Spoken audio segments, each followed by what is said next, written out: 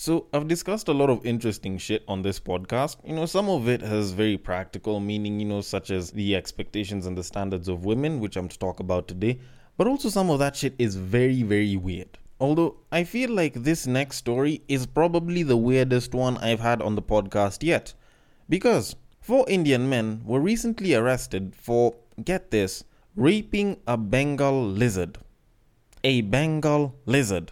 I'm still trying to process that shit. How the fuck do 4 people go to an animal reserve and then decide to take turns on a Bengal lizard? Like, I probably have the same exact questions that you do. Like, first of all, why the hell would 4 men decide to rape, especially all together, one Bengal lizard? And secondly, if all 4 of them were abusing that Bengal lizard, and that's technically now a fivesome, who the fuck was getting head?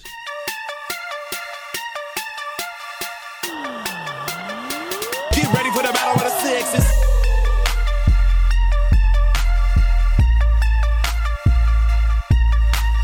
I'm actually quite curious to know, because I don't know what it is that would make 4 people decide to rape a reptile.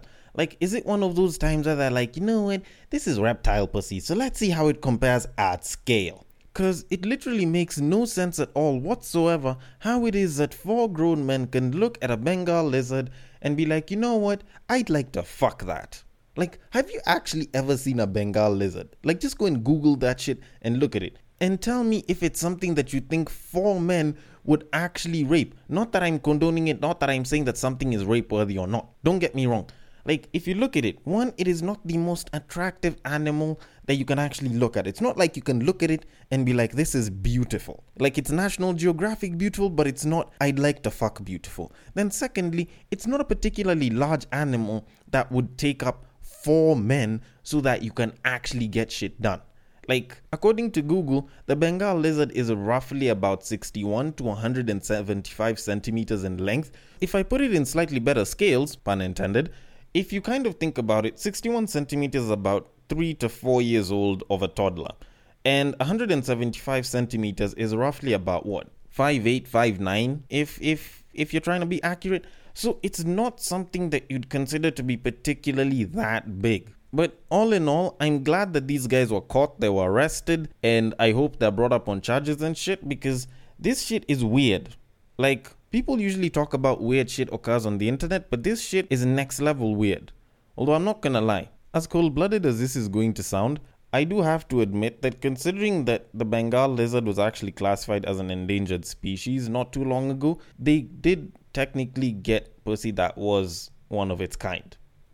Anyways, we do have a lot to discuss on this podcast, and I kid you not, this is the weirdest that it'll get. I promise you, I am not taking shit anywhere weirder than this, and I will definitely start this podcast in my very typical fashion, where I like to start by saying, welcome to Breaktime on Westside, your number 1 Breaktime podcast, coming to you from Nairobi, Kenya. The man on the mic is a man who has never contemplated putting his lizard into another lizard. Stop thinking about it. I know you're thinking about it right now. Just stop it. Stop thinking about it.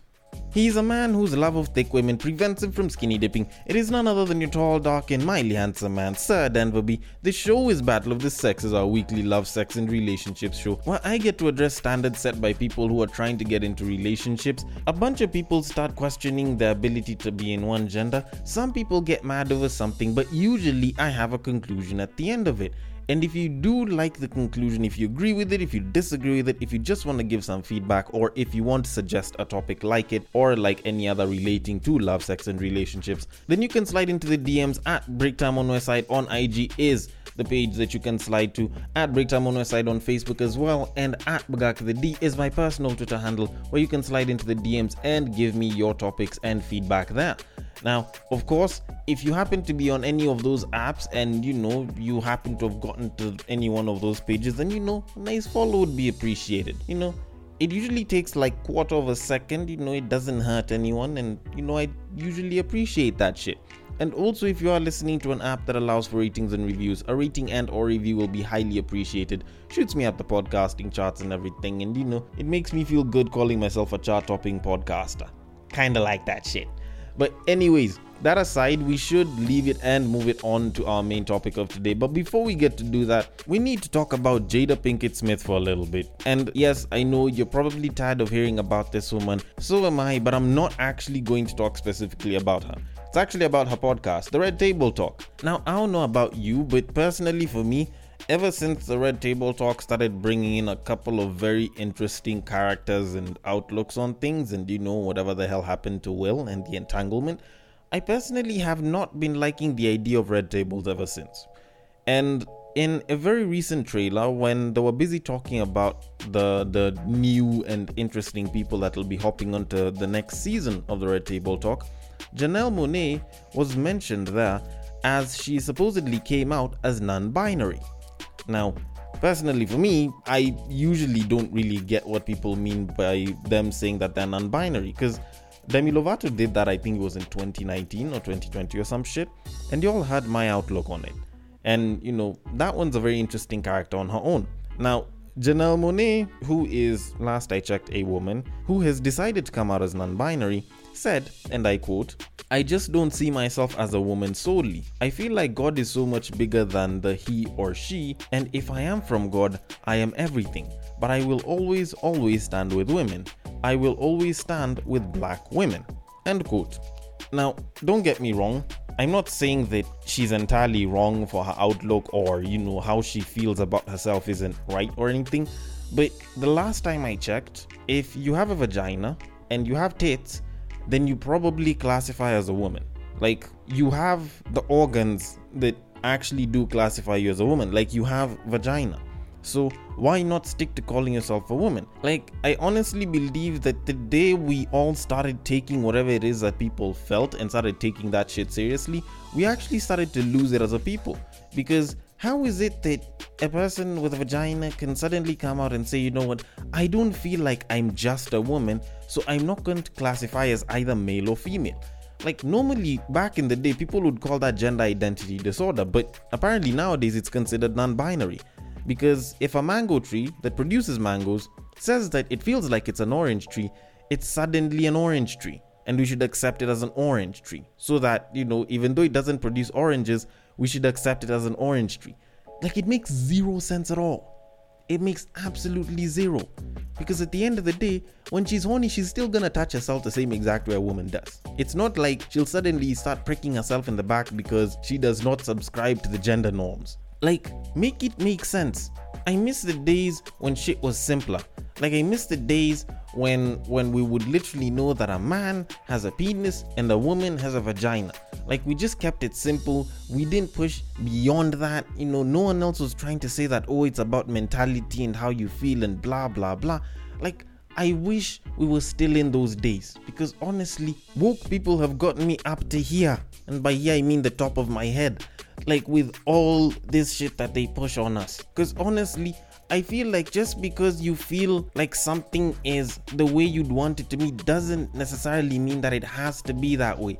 But that said, I feel like if you continue allowing woke people's complaints to go through each and every time, at some point they're going to start complaining that the red light is being discriminated against by being stereotypically used as the stop sign and the green sign as the go sign.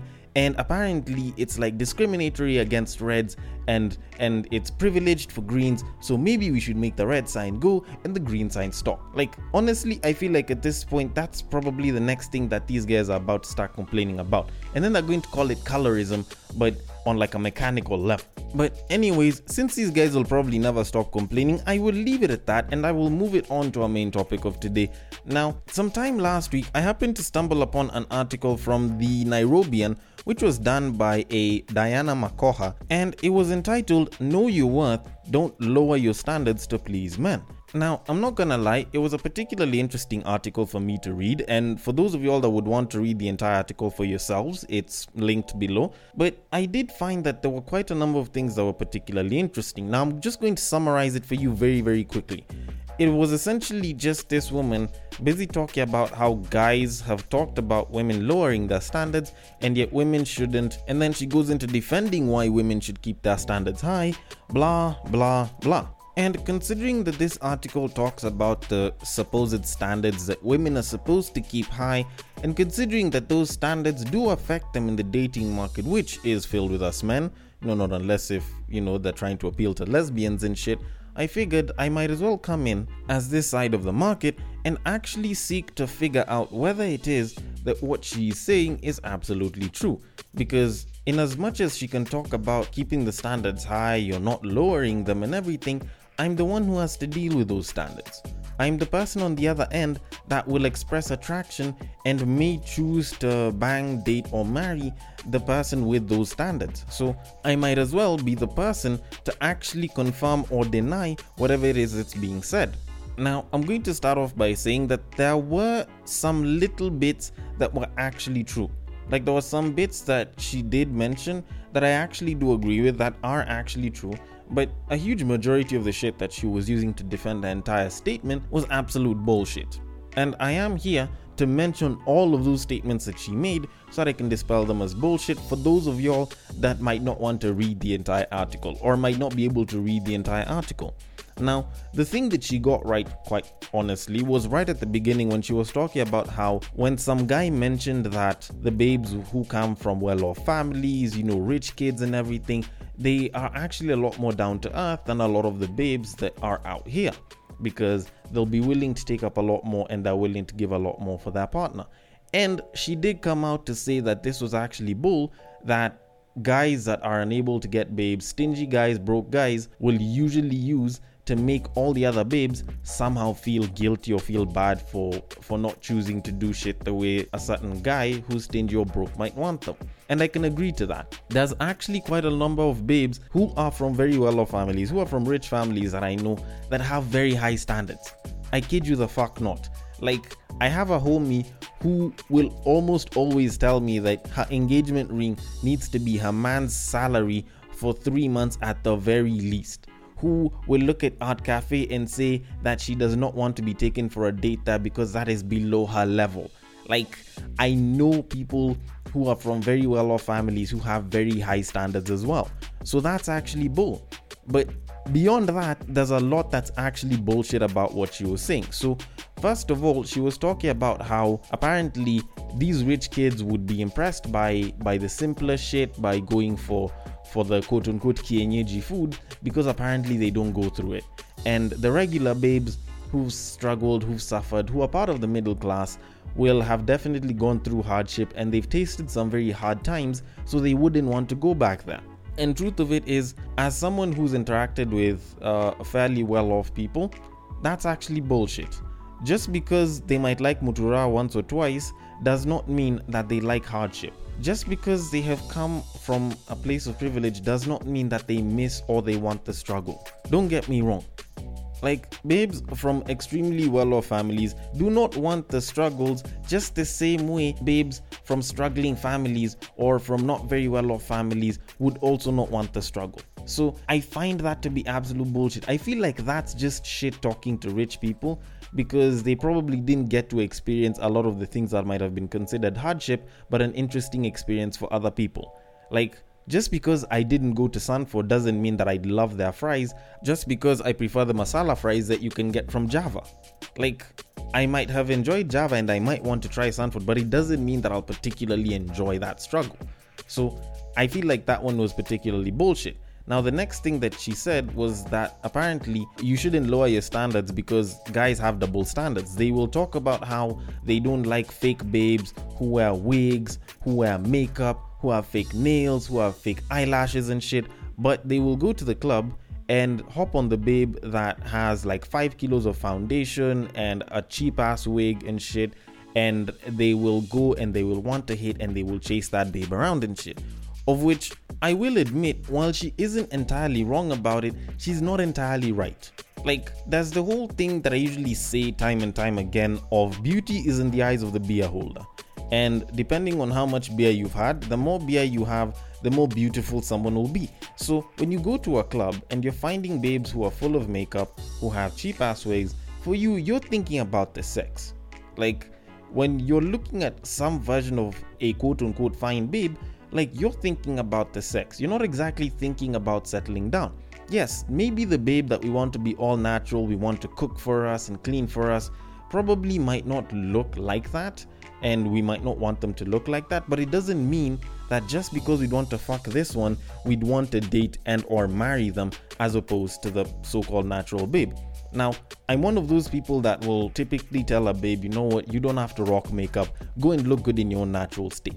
And by all means, I live by that. Doesn't mean that I wouldn't hit a babe with makeup. What I am saying is, I like it when the babe that I look at when I wake up looks the exact same way when she leaves the house to go to work. That's all I'm trying to say. And while there isn't anything wrong with wanting to fuck a babe with makeup, you need to separate the idea of what's fuckable versus what's dateable. Alright? But anyways, another thing that I also saw that she said, which actually was absolute bull, was when she was saying that apparently it's the self-made women who actually set the higher standards because they have struggled and they have brought themselves up and they do not want to go back down. To which, when I read this, I probably laughed a little harder than I probably should, because I have interacted, had relations, and had some situationships with quote-unquote self-made women, much as I hate the term self-made, and I will tell you for a fact that if anything, it's probably the smallest number of self-made women that will probably set those so-called high standards.